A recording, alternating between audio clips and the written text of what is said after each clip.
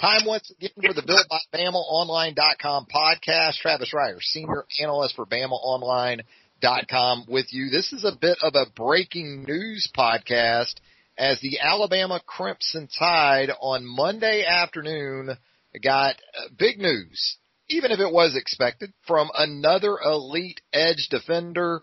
This time, Will Anderson from the state of Georgia, and joining me to talk about that, Tim Watts, publisher of BamaOnline.com, a first-timer here on the Built by Bama Online podcast. What do you say, Tim?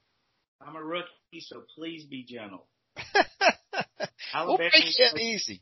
Yeah, I mean, you see Alabama and, following Saban, you and I preached how important it is for these kids to go to camp, be seen. And it's not just them working out, it's being around the staff, seeing what kind of kid they are, but Will Anderson's a 6'4", 235-pound guy, rush end. And the one thing Alabama's doing a terrific job with is athletes. And, Nick Saban loves athletes, edge rushers, pass rushers, linebackers. His whole defense is built around it.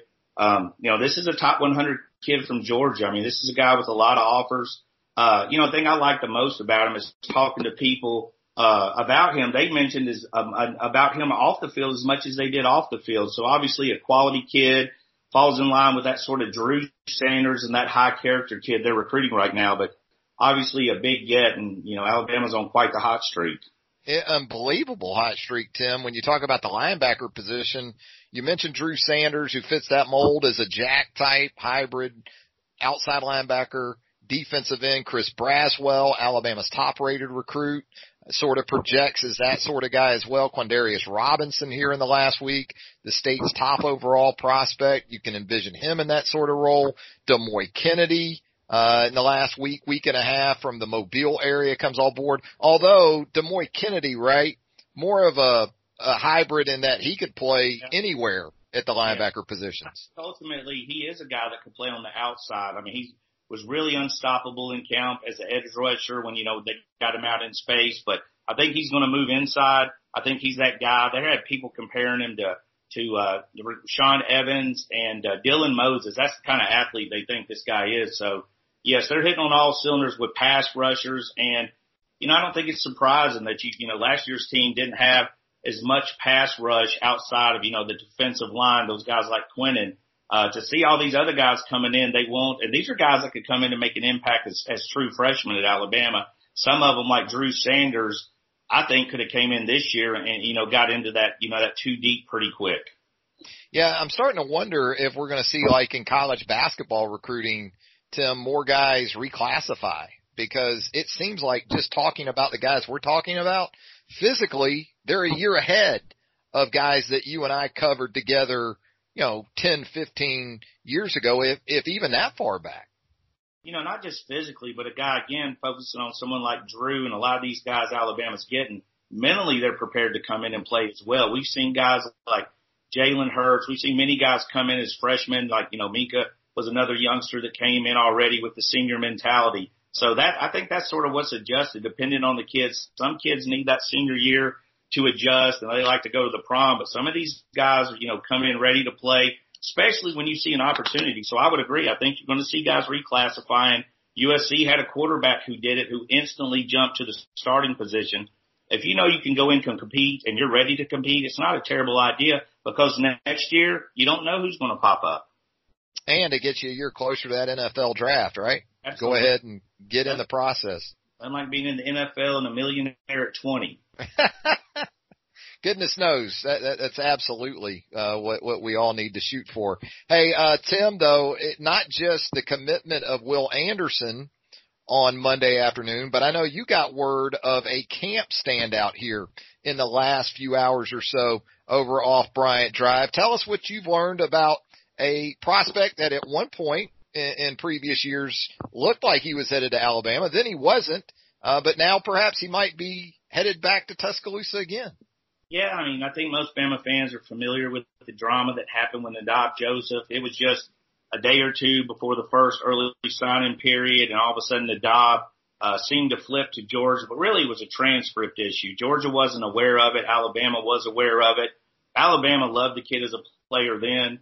But they wanted to make sure, with the numbers being so tight that they could get him into school. Obviously they were right. He ended up at Independence Community College. So, but I mean, he was at Alabama today. He's always been considered a really physically gifted guy. Tested at 4.44 in the 40, a 41-inch vertical jump, an 11-foot broad jump. I saw his pictures he posted on Twitter. He looks like an NFL player already, just a beautiful football player. So still got some work to do. Last year took an academic red shirt, so he didn't even play at Independence. But that year off apparently paid off for him because he looks fantastic. This year he's going to play 1 year, so he should enter college. I think he's going to graduate next May, so he would have 4 years to play 3 years, which is also an advantage for a junior college player. Yeah, that's almost unheard of when you talk about the junior college route. Hey, Tim, what are we talking about with Joseph? You talk about the measurables and the body type. That would seem to lend itself to, again, we mentioned versatility at linebacker. Perhaps Joseph, a guy that could fit a number of spots in the secondary. I mean, he's got that length at 6'2" that Nick Saban and the defensive staff love for a cornerback. He's also got the speed, but I mean, this is a guy I think that could chip in at free safety. They needed help. He could play the nickel. I think he's going to come in ready to play. This is a guy that has definitely been hungry. I mean, he got off, obviously, he had some, there's been stories written about him. He was homeless, I believe, at one point in his life. And no, this is a kid that's seen the bottom. And now he's risen up and is on the right track, still has academic work to do, but at least he's trending in the right direction. So I think this is a guy that comes in. We can't lock him into Alabama at all at any point.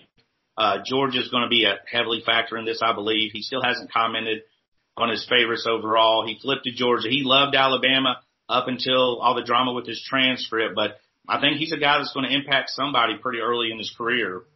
Most appropriately, I guess, is this last stop for Joseph at Independence Community College, as we know, home of the latest rendition of Last Chance U on Netflix. So we'll keep Nadab Joseph in mind as we move throughout this process. Hey, Tim, that wasn't too painful, was it, for your debut here on the Built by Bama online podcast? It wasn't too bad. I think I'll come back for a segment or two here and there. Well, we're going to do some stories. We're going to do some back in the day stuff with Tim Watts and myself. We got some good ones, don't we? Yeah, that one, I don't know how family friendly those might be, but we'll try to get them up here before too long. A lot of water under the bridge for Tim and I since 2003 for me. Tim, what are you've got to be 20 years in this thing now at least, right? Yeah, I mean, especially when you count, I started out in basketball. I did it 5 or 6 years independently.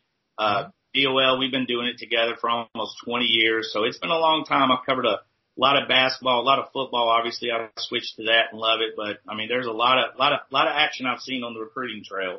And we'll get to those in the very near future, those tales from the trail, I guess you could say. Hey, Tim, thanks a lot for the update, the breakdown of Will Anderson, Nadab Joseph.